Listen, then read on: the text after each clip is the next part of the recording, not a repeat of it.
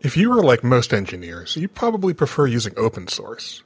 You may even prefer using tools like Elk and Grafana for observability, due to their ease of use and built-in community. But what if you could use these same tools without sacrificing enterprise-grade scale, support, and security? With Logs.io, you get the best of both worlds. A fully managed service that offers complete cloud observability on one unified platform, log management and cloud SIEM based on Elk, and infrastructure monitoring based on Grafana. The open source you love at the scale you need. Sign up today for a 14-day free trial at logs.io, logz.io/GTC, and for your chance to receive your free Logs.io t-shirt.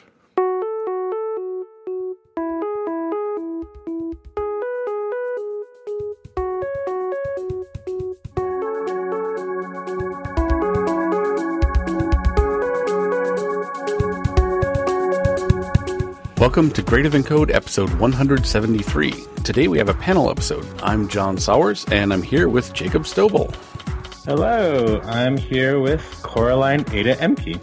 Hey, everybody. So panel episodes are what we do when a guest has a last-minute cancellation or something otherwise catastrophic to our schedule happens. I don't know about you, listener, but for me it's always a treat because during the regular show, the panelists are asking questions and trying to get our guests to talk about themselves. So I think the panel episodes are a great way to kind of get a peek behind the curtain at who we are and the things that are motivating us and what we're up to. And I like to think that we're interesting people. Don't you think we're interesting people? Most certainly. We for sure have stuff going on. So I hope you enjoyed the episode. Who knows where we're going to end up going. Awesome. So I think one of the things we'll be talking about today is, Coraline, you have been very busy lately with a number of interesting open source related projects. So I'd love to dive into that and hear some more about what's been going on there, especially if I didn't catch all the details on Twitter. I have no idea what you're talking about. Yeah, it's been a very busy year. The whole thing, I've been doing a lot of work with what's been dubbed the ethical source movement. The whole thing started last year as an offshoot of the No Tech for ICE thing. But it's definitely grown in scope to be an international concern rather than just a U.S. policy concern.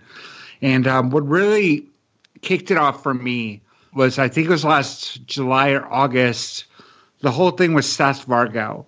So he had previously worked for Chef, and he had done some open source work with Chef, and he left the company, and it became public that Chef had a contract with ICE, the Immigration and Customs Enforcement Agency in the U.S. And ICE has been doing some terrible stuff in terms of stopping asylum seekers from getting justice, separating families at the border, giving up asylum-seeking children to Christian families in the U.S. for adoption, inhumane living conditions, delaying medical care. About 200 people have died in ICE custody over the past couple of years. So it really is an atrocity that we're seeing unfolding before us. So when Seth Vargo learned that his code was being used in Chef's contract with ICE, he was very alarmed. And I'm sure we can all understand that feeling. And he pulled his code off of GitHub and off of Ruby Gems. And that caused a lot of builds to break around the world, not just the ICE stuff. And Chef scrambled to restore those repos and restore those gems because it claimed intellectual property ownership. And I really sympathize with Seth. I understand what it feels like to have your work used for purposes that you find ethically unpalatable, unconscionable better. And I realized that as open source developers, we really have not been equipped with the tools that we need to fulfill our ethical responsibilities as developers and as members of society. And I think that's a damn shame. And I want to see what we can do to change that and empower developers around the world to live up to their social responsibilities. And that's what kicked this whole thing off for me. So this is leading to a new license for open source, right? It's about, can you tell us a little more about that? Sure. I do want to point out the license is just one strategy that the open source movement is using to advance our agenda. And it's very likely the license will fail. But in a worst case scenario, the license has really stirred the hornet's nest and really got people talking about the ethical responsibility to open source developers. So if that's the only thing we accomplish with the license, that's still a successful project.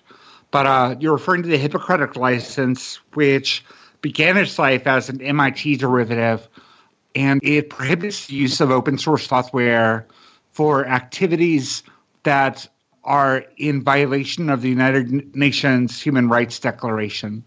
And it's very controversial because the very idea of an open source license that in any way restricts usage is somewhat heretical to the hardliners who believe that software freedom is the ultimate goal.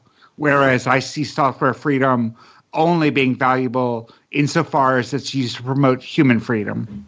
And I've definitely seen conversations on Twitter along the lines of who's to say what is or isn't considered ethical, but that's not really a very strong concern here because it sounds like it's being rooted in a pretty solid document. Yeah, there's nothing controversial about the Universal Declaration of Human Rights. This is a document that was put together in 1948 with broad input from all around the world. And this is a standard that basically we as human civilization have agreed is a minimum set of standards for what rights we have as human beings. There's nothing controversial about it. There's nothing slippery about it. It's not tied to, I remember right after the license came out, Bruce Perens, who's one of the founders of the Open Source Initiative and one of the authors of the open source definition, said that ethics change from person to person and place to place. Well, human rights don't change. Human rights are not subjective. We have a document that we're pinned to as the definition of what we mean by ethics. And there's absolutely nothing slippery about it. So that's really not really a valid argument against the Hippocratic license in general. It strikes me that there's a parallel here between, the sort of freedom at any cost, software freedom at any cost camp, and the camp of, software that, of course, restricting, the harm that can be done to humanity with it. And it's similar to the paradox of choice, where if you're like free speech no matter what, then all sorts of harm can come from free speech no matter what. And that tolerance needs to be limited in some way so that you can't tolerate the intolerance within that speech. And so I noticed some parallels there, and I think it applies. Yeah, I think it's valuable to understand that when the open source definition was written, who were the people writing it? You had a lot of what I call the Free Software Foundation hippies, but you also had a strong libertarian presence. And I think the libertarian ethos is really reflected in the license because part of the libertarian platform, at least for the party here in the U.S., is personal freedom over societal good. And you can argue whether that's a valid ethical stance or not, but keeping that perspective when you think about software freedom, I think is instructive because the libertarian perspective is very individualistic. And the truth of the matter is we live as individuals, but within societies. And we have to balance our individual freedoms with societal good. And I think that's what's missing from the open source establishment as it stands today and as it stood over the past 20 years, frankly. Yeah, it seems like the core, and this may be my ignorance of history showing here, but the sort of formation of the OSI and the open source movement, like a lot of that happened, between the 70s to the 90s. And sort of once that was formed and the people that formed it has been pretty static over that time. And we've sort of been just living with that legacy until now. Yeah, I think that's a problem in open source in general, where we have cults of personality and we have benevolent dictators. And those two things really run counter to the principle of meritocracy. And we could certainly argue about, and I have argued, why meritocracy is a flawed model anyway. But I don't understand how people who do believe in meritocracy can reconcile that with the whole individual as a source of power or lionizing certain individuals within the community, not based on merit, but based on social standing and reputation and having been at the right place at the right time. I guess for some definitions of merit, maybe that applies, but I think we need to have a balance. And what we're really lacking is a community voice in open source institutions. As an example, the Open Source Initiative, and for those who don't know, they're the licensing body for open source licenses, and they maintain the open source definition. They only opened themselves up to public membership in 2012. So for a period of 16 years, or rather 14 years, they were a closed body. And even today with the open memberships, they have about 500 members. And I really doubt that those 500 members are truly reflective of the broader global open source developer community. Yeah, and I haven't seen what that membership looks like, but just guessing that it reflects the demographics of the tech market as it's constituted today, which is white, male, and American. Yeah, pretty much. And also, I mean, the world has changed so much, because most people have no idea how much of their life depends on Linux. They've never heard of it, but their users and their lives are dependent on open source as much as anyone else's, even if they don't quote unquote use it, in the way we would have considered 20 years ago. Yeah, 20 years ago, the biggest threat to open source was market domination by Microsoft.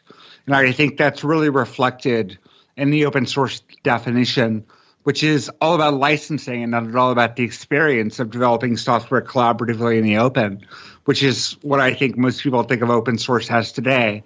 I don't think most people care a great deal about licenses as long as they feel like licensing is covered. I don't think people give a great deal of thought to it. But the open source definition is all about licensing because the original goal of the open source movement was to get the kind of foothold that it enjoys today.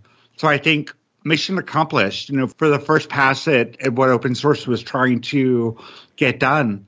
But to your point, Jacob, we live in a very different world now. And the military industrial complex loves open source. Silicon Valley loves open source. You have companies and organizations that are building their business models around open source. And that really opens up a lot of ethical questions. I think it's time for open source to grow up and realize just how much impact it has on human society at large and not ignore what people are doing with open source. Yeah, it's as if the OSI was formed not to perpetuate open source, but to solve the specific problem open source had at the time. And because that's what it's constituted as, it continues to play that role just like any organization does in society. Like when you create an organization to solve a problem, like the organization will perpetuate itself even after the problem is solved. And not necessarily change and approach new problems. And so now we're at this point of trying to transform this organization to actually, address the problems of today and not the problems of 2001. Yeah, I read a really interesting book by Thomas Kuhn called The Structure of Scientific Revolutions. And he talks about a phenomenon that occurs within the scientific establishment, and I think it applies equally well to the open source establishment, where you do organize around some problem to be solved or some worldview or some goal, and you work diligently toward that, and that's a good objective. But then an anomaly comes along, something that current theories can't explain, something that the current establishment can't handle.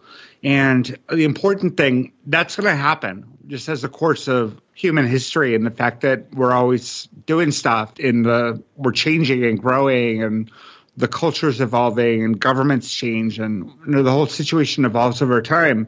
How we deal with the anomaly is what matters, and that's what determines the future. And Kuhn lays out 3 possible reactions to a burgeoning revolution in science. The first is procrastination. And this is where the establishment just sort of refuses to deal with the anomaly, ignores it, hopes it'll go away. And I think that's where we've been for the past 20 years. Ethical concerns are nothing new. We've simply been ignoring them for the past 20 years. The second reaction to a revolutionary spirit within a field of endeavor is assimilation. And that's where the organizations, the institutions, the broader base of participants acknowledge the anomaly and work to accommodate it. So in this sort of scenario, what we would hopefully see is the OSI reforming and the OSI adapting to the demand of developers today to empower them in their ethical responsibilities. And to be clear, this is the outcome that I'm hoping for. I want peaceful resolution. I want to preserve the well-established institutions that we have, but reform them so that they are addressing the concerns that are prevalent in the modern open source world. And the third and final possible reaction is revolution. And this is where you burn everything down, where you recreate institutions that are equipped to deal with the reality of the situation rather than the ideal that the previous generation was very focused on. And that's still a distinct possibility. The jury's still out on there. I'm doing my best to be collaborative and to open the door to my peers in the open source establishment at the OSI, at FSF, and at the Software Conservancy, extending a laurel leaf and saying, hey, let's solve this problem together. That's my desired outcome. But failing that, I think revolution is inevitable. Yeah, I've long thought that actually like extended lifespans would be terrible for scientific advancement. Like if Einstein were still alive, he would still be lionized as a giant in the field, but he didn't really like quantum mechanics and probably would have been fighting against quantum interpretations of things for the last 100 years. And so we'd be behind where we were if he was still here. And I think the same dynamic applies in these other situations. How so? I mean, humans don't live that much longer now than before. Well, but I think things are, at least in software and tech, and things are changing a lot faster. So we don't have to wait 100 years for someone to hold us back. We can have, someone who's in charge of the FSF or the OSI, ruling with an iron hand and not allowing new voices in, which could keep, the OSI running as it has for the next 10 years if we don't manage to find a way to change it. 10 years is a lot longer now. Yeah. Yeah. Got it. How we measure generations is very different in technology than how we measure, Unfortunately, there's not a lot of memory. The software development community doesn't have a very long memory. We're constantly reinventing things, and we're constantly solving problems from first principles. I don't think we do a good job of building on the past and building on past learnings. And that's a problem that I hope to avoid with the ethical source movement. I do want to learn from the lessons of the people who came before us. And, honestly, licensing to promote open source was an incredibly brilliant hack.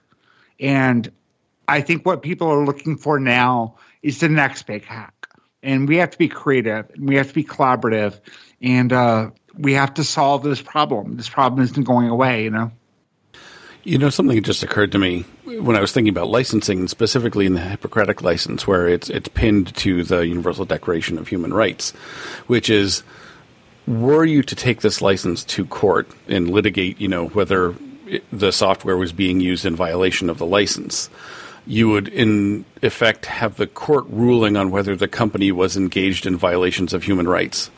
And that's an amazing thing to get on a court record. Like if you could get a decision that, was recorded, officially in that sense, I think that would be an amazing sort of check on corporate power if they wanted to avoid that sort of thing.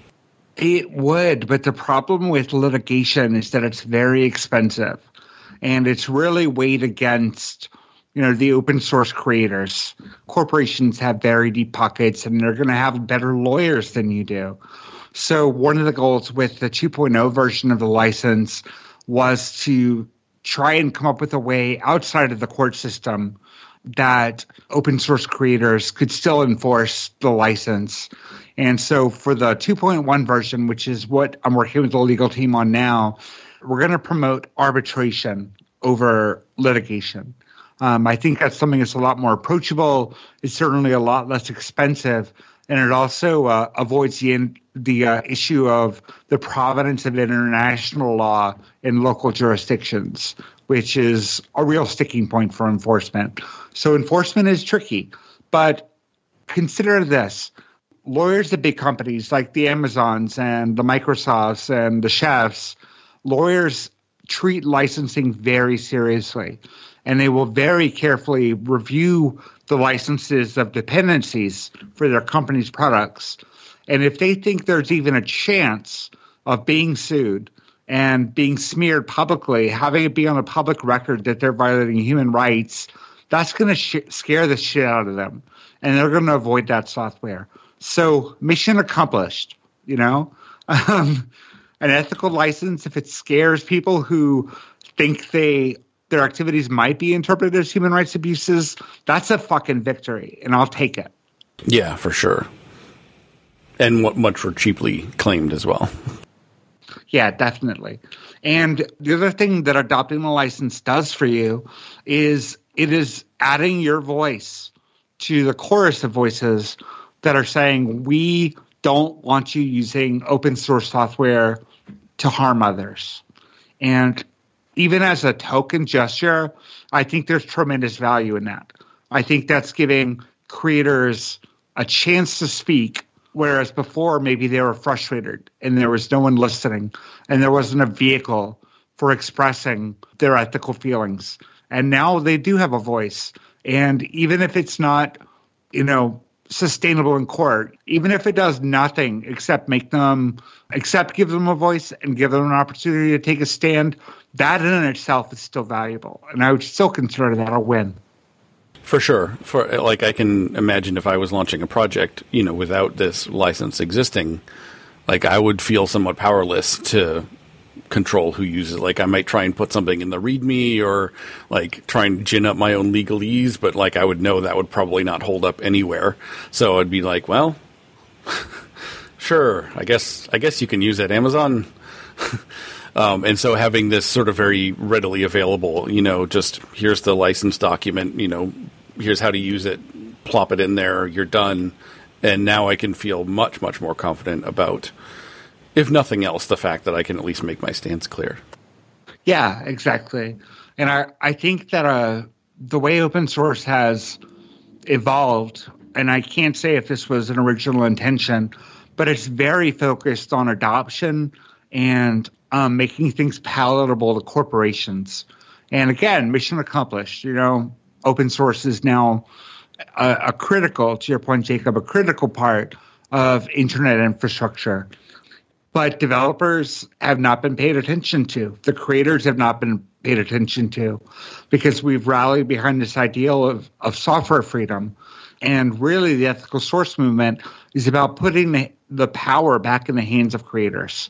And I think there's another angle on this beyond human rights violations, and that is that corporations are benefiting from the free labor of the community. And many corporations don't give back. And I think they're taking advantage of people. They're taking advantage of people's goodwill and making billions of dollars on free labor. And the ethical source definition, which is that ethicalsource.dev, specifically has a provision that says, as a creator, you have the right to ask for money from for-profit corporations that are benefiting from your work.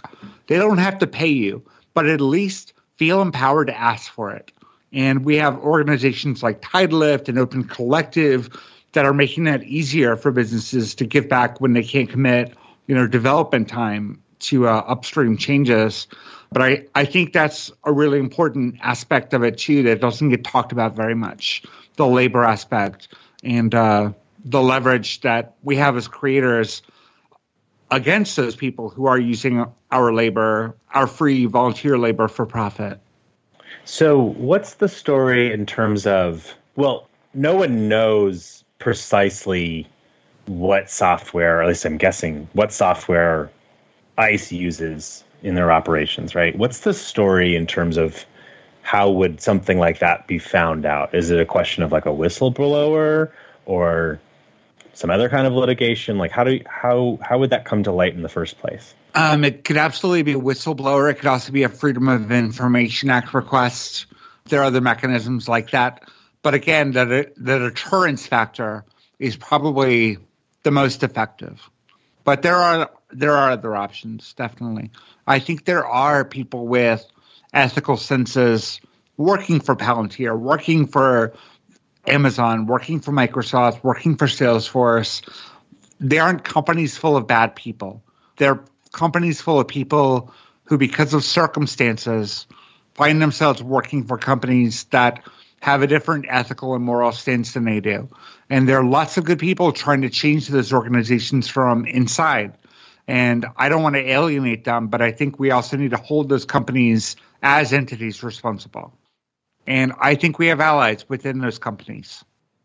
So I think we've laid the groundwork for what you've so far. Actually, perhaps you could fill in a little of the holes with like what has been accomplished so far with the Hippocratic license and like adoption and usage and discussions and like impact on the broader community. Sure. I should point out when 1.0 came out, this is last September, it was not a good license. It was not enforceable. It wasn't yet tied to the UN Declaration of Human Rights. But what it succeeded at doing was getting a lot of attention from a lot of people and starting those conversations. And the license has evolved. I feel very proud of the 2.0 version. I should give a shout out to my friend Matt Bohm, who actually had the idea for tying it to the Declaration of Human Rights, which is, in my opinion, fucking brilliant. So we have been doing a lot of work on the license itself, but that, like I mentioned at the beginning, is only one program or one project coming out of the ethical source movement. One of the bits of feedback that I got early on, and I don't know if this comes across, but I have been trying very hard. I got some critique on my approach, and it was basically that I was very much acting independently and not doing a lot of collaboration. And I took that to heart. I was like, yeah, I have been doing all this stuff on my own. And first of all, that's not sustainable. And second of all, I'm not such a fucking genius that I'm going to get it right. I need other people. I need their ideas. We need to work together to make this a viable movement. So what I did back in October, November, is I started the Ethical Source Working Group. And we have about 125 members now. And this is open source developers, maintainers, contributors, people at NGOs and nonprofits, people who are invested in open source, ethicists, IP specialists, lawyers. And we've also attracted membership from board members on the OSI and the FSF and the Software Conservancy. So it is very much an open movement. We're open to collaboration. We're open to anyone with a shared goal. And we have some really amazing projects coming up. The license is only one part of a strategy, and the license isn't going to get us where we need to go. It's important, and it's served an important purpose to get those conversations started. But there's a lot more work to do. And I'm very happy to have a group of people now who are ideating and collaborating and doing the hard work of making this movement successful. I'm curious about what the other prongs of approach here that you have beyond the license. Something that I'm super excited about, and I cannot go into details because we haven't made a public announcement yet, but we are raising money for what we're calling the Edmund Berkeley Ethical Source Scholarship. So there are lots of organizations out there in the Ruby and Rails communities, among other communities, that are starting to create programs to get more people involved in open source. There's Rails Girls Summer of Code, for example. There's a Google Summer of Code. Ruby Together has the Ruby Me program. There are lots of programs like that out there. And what we're raising money for is we want to give a scholarship to a mentor-apprentice pair in one of these programs to focus on ethical source. So that would be contributing directly to a project that has adopted an ethical source license. We want to show those early career folks that there is a change coming and that they can contribute in a way that lines up with their ethical frameworks. So I'm super excited about that. And that's an area where we're focusing a lot of time and attention right now. That's something that we're hoping to launch in the springtime. So there will be announcements forthcoming. We have established a relationship with one of the organizations who's doing this kind of mentoring program, and I'm super excited to see that come to fruition. Awesome. I like the approach there that not only does the project that adopts the license, get, the chance at some labor, but then the people doing the labor get paid for it. Also awesome. And like you said, like instilling the early career folks with the ideals that this is possible and that there are people caring about this and that this is something that should be part of the normal day-to-day discussion of open source. Yep, absolutely. And you also said you're running for the board of the OSI, or what was that? Yeah, earlier this month, I did announce my candidacy for the OSI board. I am super excited about that. As I mentioned in the assimilation scenario, we work to reform our existing institutions to address the new problem that has arisen that maybe they weren't focused on earlier in their life cycle. And the best way to affect change is to be within the organization, to change it from within. And I would love to have the access and the insight of working within the open source initiative to bring those ethical concerns to bear. I think that would be very productive. I think we could make some change maybe more rapidly than trying to change from the outside. So I am hopeful that I get elected. I should also point out that a good friend of mine and another activist in the ethical source movement, Toby Lengel, is also running for a board seat. He has not put out his position paper as of this recording, but that's coming very soon. So there are other people within the movement who had the same idea of getting elected to the board and trying to work within the organization to change it as well. And you can learn more. I'll put a link in the show notes to my position statement and for instructions on how to register for membership in the OSI if you become a member before the end of February. And membership is $40. There's also a sliding scale for students that opens your way to voting in the board elections, which will be taking place in March. So I'm really appreciative of the support that I've gotten so far, and a lot of it coming from the Ruby community, which is, of course, my home community. And I'm very hopeful. And this is the desired outcome, to reform those institutions. And I think the best way to do that is to have people on the board who do believe in the mission of ethical source and do want to see open source evolve and move forward and address the new set of problems that are facing us in 2020. So we've been talking a lot about me and what I'm trying to do in the open source world to move us forward. But one of the things that occurred to me very early on is that there is definitely a big delta between how open source institutions like the OSI think about open source and how practitioners of open source in the past 10 years, say, feel about open source and how they would even define open source. In my opinion, it's a lot more about the experience of developing collaboratively in the open and developing code that we intend to be used for remixing. So that's kind of what open source means to me. But I'd be really curious to hear from you, John, and you, Jacob. What does open source mean to you? Why do you participate in open source? What's in it for you? What do you feel a part of? What does it feel like to you? And what motivates you to continue contributing to open source? This is a good question. These are all good questions. I'm definitely have the shortest career in software amongst the three of us. So I really got started probably in about 2013 was when I was just beginning to get started.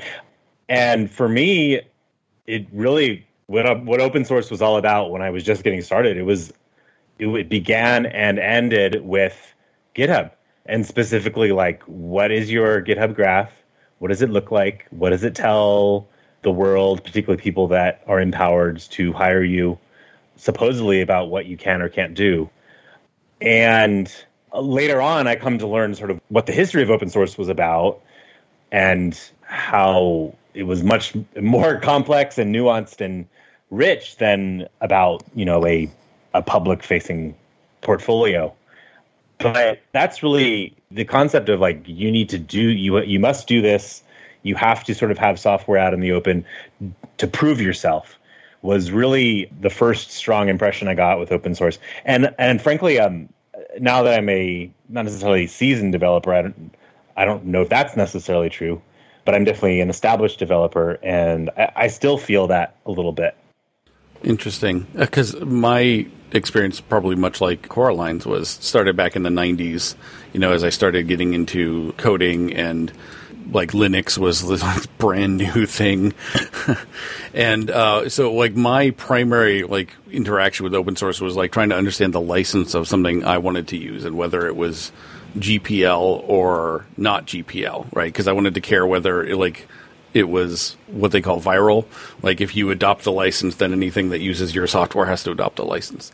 And so that was sort of my primary like limit of understanding, was like, I know there's the GPL and then there's a bunch of other licenses that are kind of the same. And that was probably how it went for quite a long time. And then I think it's only been since I joined the Ruby community that I actually considered contributing code-wise to open source. Because it was like, back in the 90s and the 2000s, the only open source things I was really aware of were like the Linux kernel and, big projects like that there was in no way qualified to or even interested in contributing to. I wanted to leave that to other people. But now there are all these fantastic gems around, and especially within the Ruby community, such an emphasis on, trying to make the projects more welcoming to newcomers and friendlier than, we've all heard the stories of, cranky maintainers that like scare people away from their projects. And I don't think I was super explicitly like aware of being concerned about that, but I would imagine that was at least part of the impediment to like wanting to be more involved. Like even as someone with 20 years of experience at the time, I would have still said, well, that's still something I'm not sure I want to deal with, or I don't want to bother figuring out what the weird social rules are around this specific project. And I feel like there's still a little bit of a barrier around that. Like, I think it's getting better, and certain projects are making more efforts to be very explicitly welcoming and have, like, groomed tasks and issues outstanding that are ready for newcomers so you could get more easily into it. That said, I haven't actually submitted any code to a project. It's always been sort of on the side of like a thing I might do at some point, but I, at this point, don't spend a lot of my free time coding. I'm doing much other coding adjacent things. And so at this point, I feel like I'm more likely to do it now than I ever have been. But so far, there hasn't been one that I wanted to really jump in and use those precious free hours to do. I think a lot of people are in that boat today, John, and their best bet for making those sorts of contributions come from supporting packages that they rely on as part of their day jobs. I think companies are a lot more flexible in terms of giving back than maybe they were in the past. But again, that's not a privilege that everyone has, and that's not a priority for every corporation. But you mentioned something, John, that I think is worth digging into a little bit, and that is how maintainers have changed their relationship with their communities over time. And I would even argue that thinking of the pool of contributors as a community is a relatively recent phenomenon. When I think about the work I did in the early 2010s around codes of conduct, that was kind of the revolutionary idea, was the notion that, hey, whether you realize it or not, you have a community, and communities have shared values and shared principles. And hey, wouldn't it be a good idea to write those down? And I think we have we take for granted that we think of the body of contributors, whether they're software developers or people contributing in other ways, they are communities and there are shared values. but it took us some time to get there. And I doubt that that was something that was predicted by the parents of the open source movement as it started in 1998.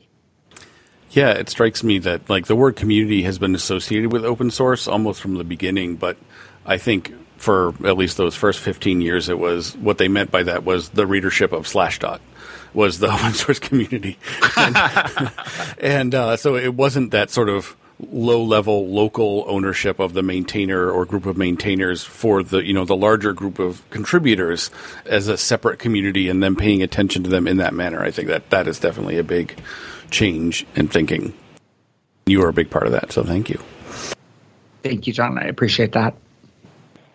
Yeah, I think to your point, Coraline, I think the phrase community might be applied a little too liberally in some cases. Because just like you said, I think just because we're all a group of people that use a piece of software, that doesn't make us a community. I don't know all of the, just because we all use Ruby, that's not what makes it the quote unquote Ruby community a community. It's how they interact with each other at conferences and on user groups, meetups, et cetera, et cetera, et cetera. And it's those interactions that constitute a community and make it either a healthy or not healthy community. But simply having a Ruby sticker on your laptop doesn't make you part of the community. Yeah, that's a good point. But not to say that we don't have communities. Every open source project is not itself a community. But when you look at the larger open source projects, even within a Ruby ecosystem, you have strong personalities. You have committed developers and other contributors who believe in the value proposition of a piece of software. And as soon as there are social interactions, that's evidence that a community is emerging. Exactly. Yeah. I think that ties nicely with the idea of ethical source as well, because we started at a local level, I like that phrasing, with writing down our values and our aspirations in codes of conduct. And that's very community-centric. But taking a more global perspective and seeing the work that a community produces around a given project, how it interacts with the rest of the world, how it interacts with other projects, what it's being remixed into and used for. I think that's a broader concern. And I think that's a natural evolution. We've made a lot of progress in organizing our communities and caring for our communities. And now we're examining our place in the larger world. And I think that maps kind of interestingly into the ethical development of a human being through childhood.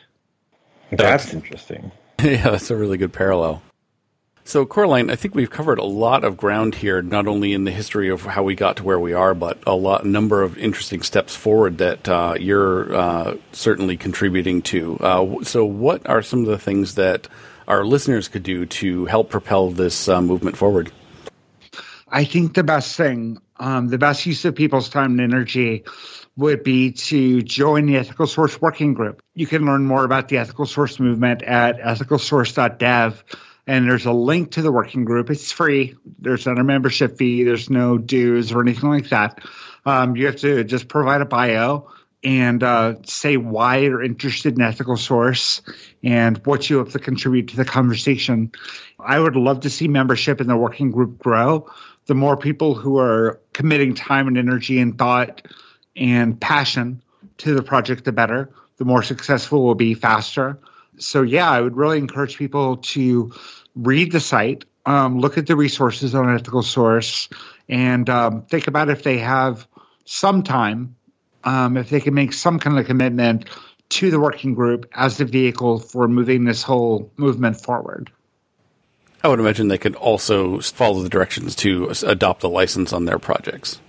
They absolutely could, yes. Excellent. And they would be following in the footsteps of we recently in the Ruby community, VCR adopted the Hippocratic license, and that's a pretty major project. They've got about 4,700 stars on GitHub and 28 million downloads. So that is no small accomplishment. My kudos to in particular Crane, Rainbow Green, and the other maintainers of VCR who've made that decision to adopt that license. I'm very grateful to them, and I think they're pioneers, and I really appreciate that commitment to the cause.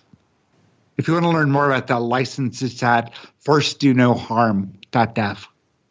I want to say I really appreciate the conversation we had today. I really appreciate the questions that you asked, and I really appreciate the opportunity to talk about this. This is something that is so close to my heart, and I see it as a continuation of the mission that I've been on for 10 years now, to make open source as welcoming and inclusive and diverse and ethical as we possibly can. I believe in open source, and I want to see us move forward. And I'm so proud of this movement, and I'm so happy for the opportunity to speak about the amazing work that we're doing.